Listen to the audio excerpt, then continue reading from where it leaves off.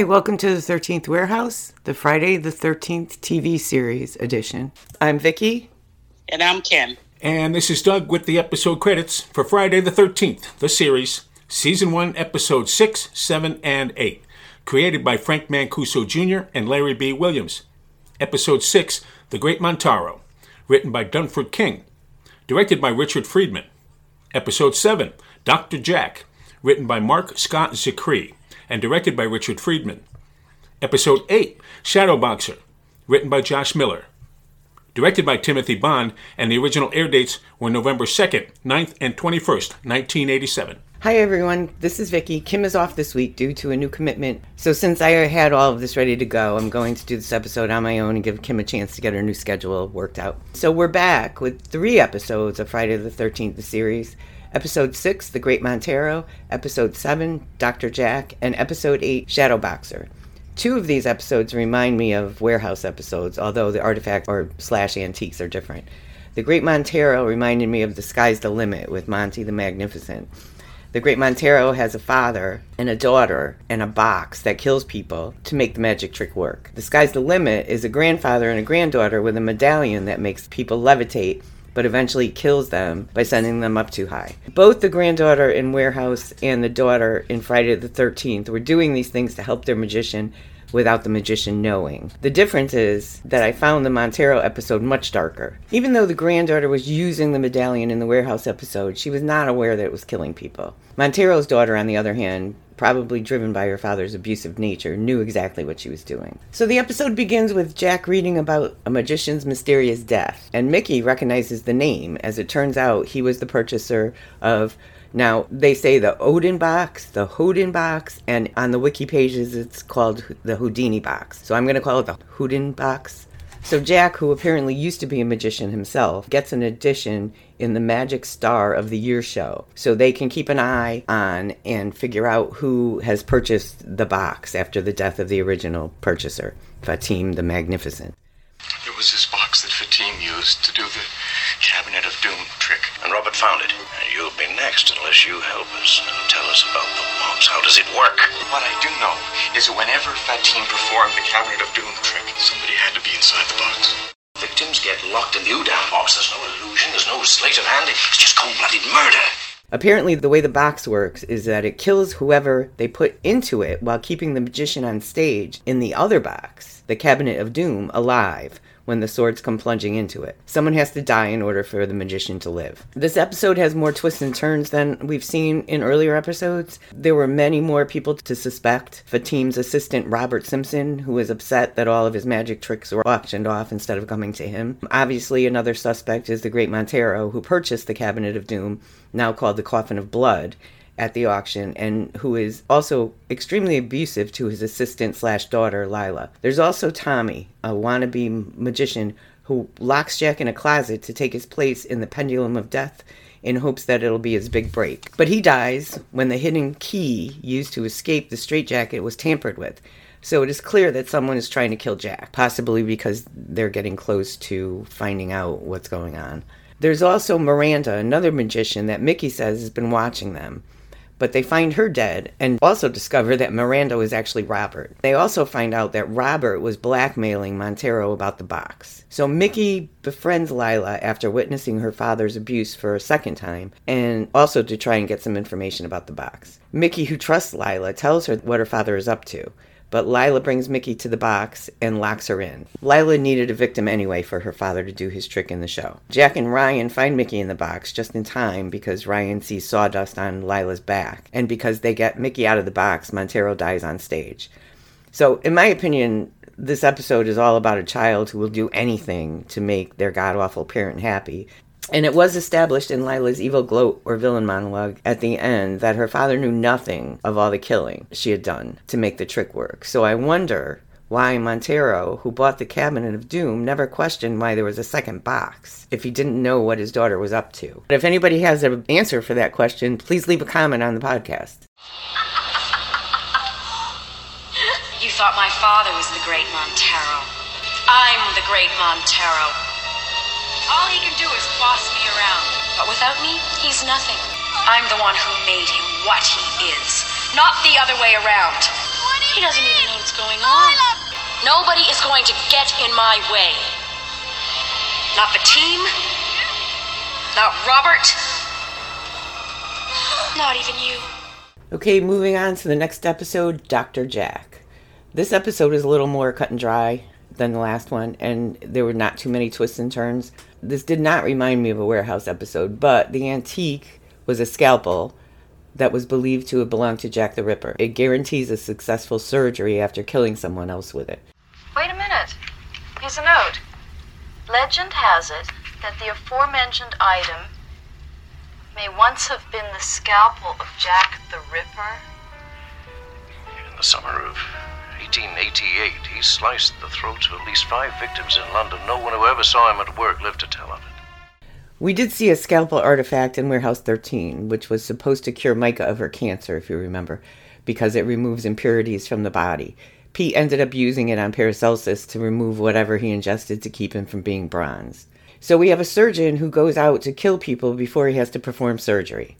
The scalpel not only kills his victim, but apparently can cut through an iron fence, allowing him to escape witnesses to his murder of the flower seller. The person the scalpel was sold to turns out to be a criminal who owns what looks to be a pawn shop, or maybe it's just a knife shop. He tells Jack, Mickey, and Ryan that he sold the scalpel to Dr. Howlett, who is apparently very famous for curing hopeless cases. Howlett is an arrogant jerk, pretty much, and we know pretty early into the episode that he's behind everything. So there's really not all that many surprises in this one. The only little twist is that while Mickey, Jack, and Ryan are looking for Howlett to get the scalpel, there's another woman, Jean Flippin, following him because she thinks he's killed her daughter, who was a med student who went to meet with him. Jack and Ryan stop her before she shoots him, while Mickey follows him as he is unaware of all this. I have no idea why he's unaware of this woman who just tried to shoot him in the hallway of the hospital. Or maybe he was aware but just didn't care. So the rest is pretty predictable. Ryan follows Howlett. Jack and Mickey figure out that Howlett has to kill to make the scalpel work. Ryan sees him dressing to kill. Ryan falls off the boxes he was standing on, letting Howlett know that he's watching him. Pete and Michael move. Mickey and Jack get to Ryan just in time, but Jack gets dropped from a rope from a second level of the basement, and Jean escapes the psych ward. Howlett is a mass murderer. The question is why? All right, he's gone with the scalpel. And I'd say it's a pretty good guess that he's using it not only to operate, but also to kill. Upside and downside of the curse. Exactly. I think the scalpel acts as a sort of rechargeable battery, and if it doesn't kill for a certain period of time, I think it runs down, loses its ability to heal. Even when it turns out that Howlett is the one who has to do the surgery on Jack and is the only one who could save him, we know that he won't kill him during surgery because it would ruin his miracle surgery record. So Howlett, a world-famous doctor, goes out on the hunt for a new kill because he now has to do this last-minute surgery on Jack. His disguise is that he wears an overcoat and takes his glasses off. Like Superman. He even has a pager that announces his name out on the street. But we never see if he found someone to kill before he begins Jack's surgery. We assume he did, but we never see it. So while Hewlett is scrubbing up for surgery, Ryan is able to steal the scalpel. But he gives it back when he finds out that he's the only one who can save Jack. Mickey and Ryan know they have to get to Jack before Hewlett tries to kill him in post-op, though. And I would have thought he'd wait, because if Jack dies in post-op, it would still look like he lost a patient. So that didn't really make a lot of sense to me, but okay. Jean comes at him with a gun right before he's ready to kill Jack, and Howlett disarms her. He goes after Mickey and Ryan. Mickey uses the defibrillator paddles on him and knocks him out, and he falls on a scalpel and dies, I assume. So Jean gets away. They just put her on a plane as if she did nothing, because really nobody knows that she did anything. I think Mickey and Ryan were the only ones that saw her with the gun in the hallway, and then nobody knows that she tried to kill him when Jack was in the hospital bed. So they're able to just put her on a plane and she goes home, and as Jack says, she got what she wanted. She got revenge for the death of her daughter, or justice for the death of her daughter. And that's about the end of this episode. Priority 1 message from Starfleet coming in on secured channel. Space, the final frontier, or is it? Discover the podcast of a couple of moms who love Star Trek and happen to have kids on the autism spectrum. Join Vicky and Elizabeth as we explore strange new worlds, talking about the new Star Trek Discovery series, autism, and whatever else comes to mind.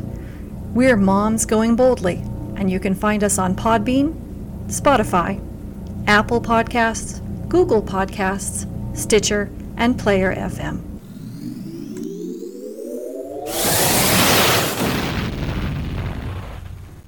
Hey, Dud Gramley here from Yeah, That Can't Be Good. Please join Kim, Vicky, Skip, and myself over at Yeah, That Can't Be Good for an episode-by-episode podcast of all things Eureka. You can listen at eurekarewatch.com on Apple Podcasts, Podbean, or wherever you get your podcasts. And we're back. So let's move on to episode 8, Shadow Boxer. The cursed antique is boxing gloves, and the description from Friday the 13th wiki is a pair of boxing gloves that allow the owner to win in the ring while his animated shadow beats someone else to death. So, as I said earlier, 2 of these episodes reminded me of Warehouse episodes, and this one reminds me of the Warehouse episode Second Chance. The difference is that the artifact in the Warehouse episode was shrapnel, and the boxer couldn't control what was happening because the shrapnel was lodged in his chest. Another difference is that the shrapnel caused the victims to rust to death, whereas in Friday the 13th, the cursed antique is the actual boxing gloves. And once again, this episode is much darker than the Warehouse boxing episode, as Tommy, the new owner of the gloves, realizes what they can do and uses them to purposely kill people. I'm also thinking there may have been something about shadows on Warehouse, but I'm not sure if I'm thinking of a different show.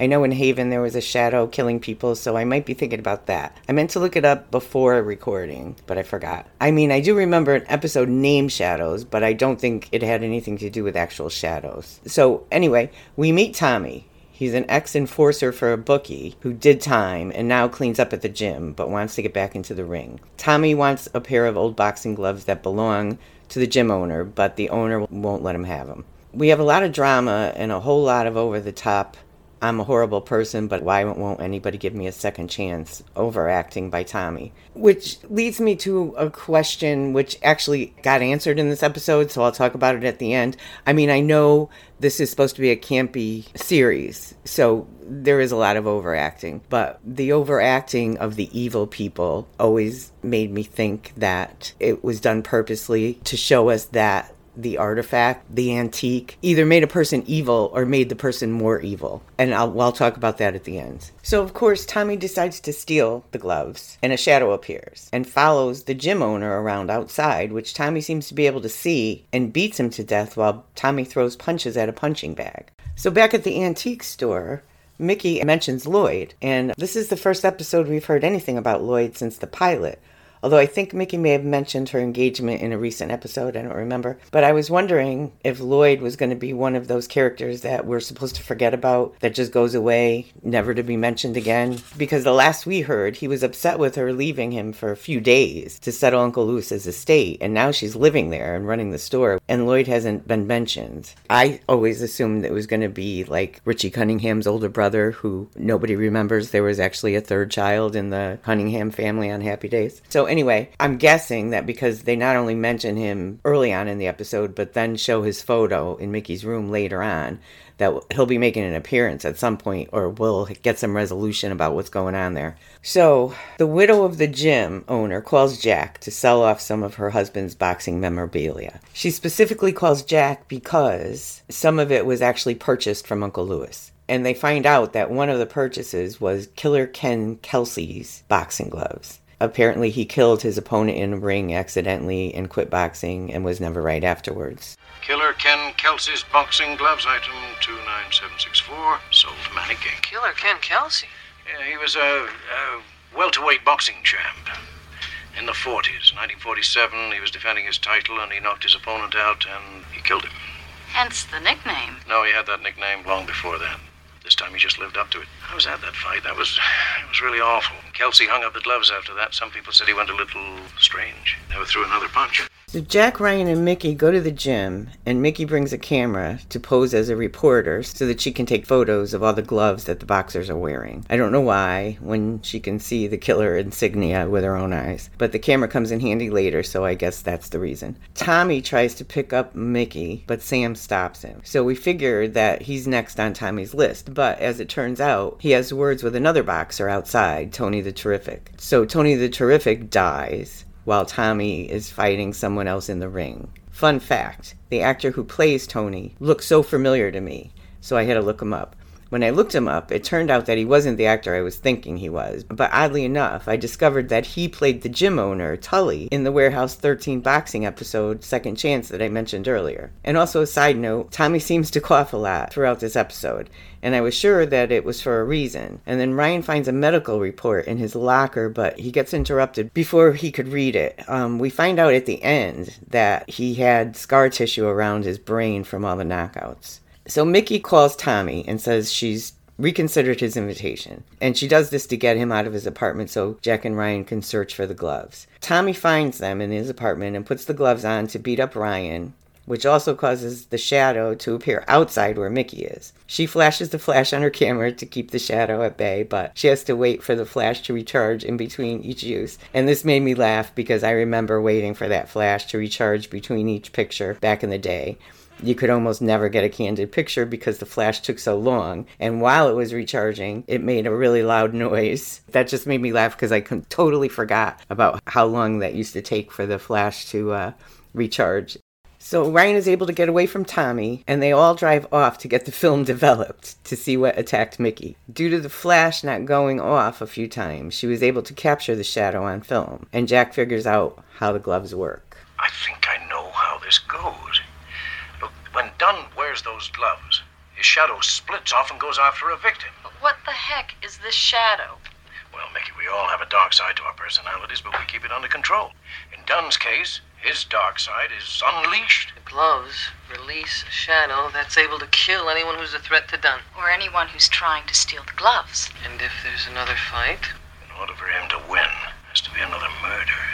So back at the gym, Sam overhears Mickey, Ryan, and Jack say that Tommy's responsible for killing Manny and Terrible Tony, or Terrific Tony, or whatever his name was. So he challenges him to a fight, which gives him the opportunity to send the shadow after Jack, Mickey, and or Ryan. And to make sure that happens, Jack threatens Tommy, and he tells him he knows about the gloves. The shadow confronts Mickey and Jack in the parking lot, and Mickey holds it off with a big flashlight, which of course runs out of batteries. Here's a tip. Put fresh batteries in your flashlight if you're planning to use it as a defense against a killer shadow. Mickey gets the car and stops it with the headlights. This weakens Tommy in the ring, and he loses the fight. Ryan grabs the gloves while Tommy's laying in the middle of the ring, and they take them back to the vault. When they get back to the store, they discuss the fact that there's no evidence against Tommy, so he gets away with killing 2 people. So why they don't realize that since he's out walking free, that he'd come to the store to get the gloves back is beyond me. But he does, and he grabs Mickey and forces Ryan to bring him the gloves.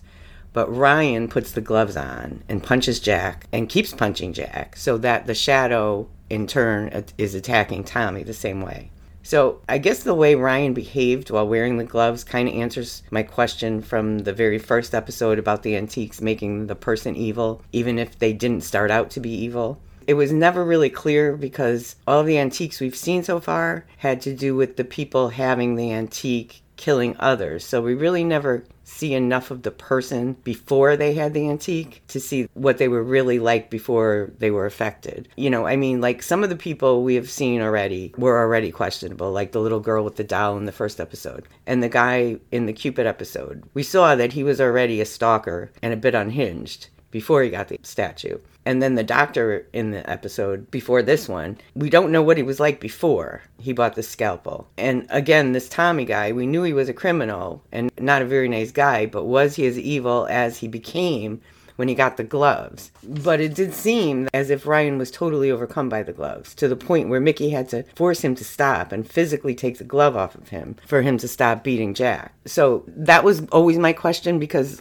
we've never seen an antique. We've heard about antiques that didn't kill other people, but like I think at the beginning we heard about the wedding dress, and the woman who bought the wedding dress was hit by a car. So that's an antique killing the person purchasing it. And we haven't seen episodes with those kind of antiques. We've only seen episodes with the antique causing somebody to kill somebody else. So that's what I was wondering. If the person was evil already, or if the antique makes them evil. And in some of the cases, it seems like the person was evil or questionable already. But in Ryan's case, he wasn't. And, you know, the way he just kept beating on Jack and the way he acted after Mickey took the glove off of him, full of remorse and everything, you have to imagine that these antiques will make a person who's not evil, evil. So that's it for this episode. We'll be back shortly with another episode, and hopefully we'll have Kim back for the next episode. Hope to see you soon. Thanks for listening. This is Doug, reminding you to follow us on Facebook at facebook.com/13th Warehouse, on Twitter at Eureka Warehouse, and on Instagram at Eureka_Warehouse. You can listen to The 13th Warehouse on our website, the13thwarehouse.com, on Apple Podcasts, Stitcher, Spotify, Google Podcasts, or wherever you get your podcasts. Theme music for The 13th Warehouse, Friday the 13th, the Series Edition, Suspense Night, provided by Anton Kornienko. Pixabay user 147-98912. Free for personal or commercial use. See you next time at the warehouse.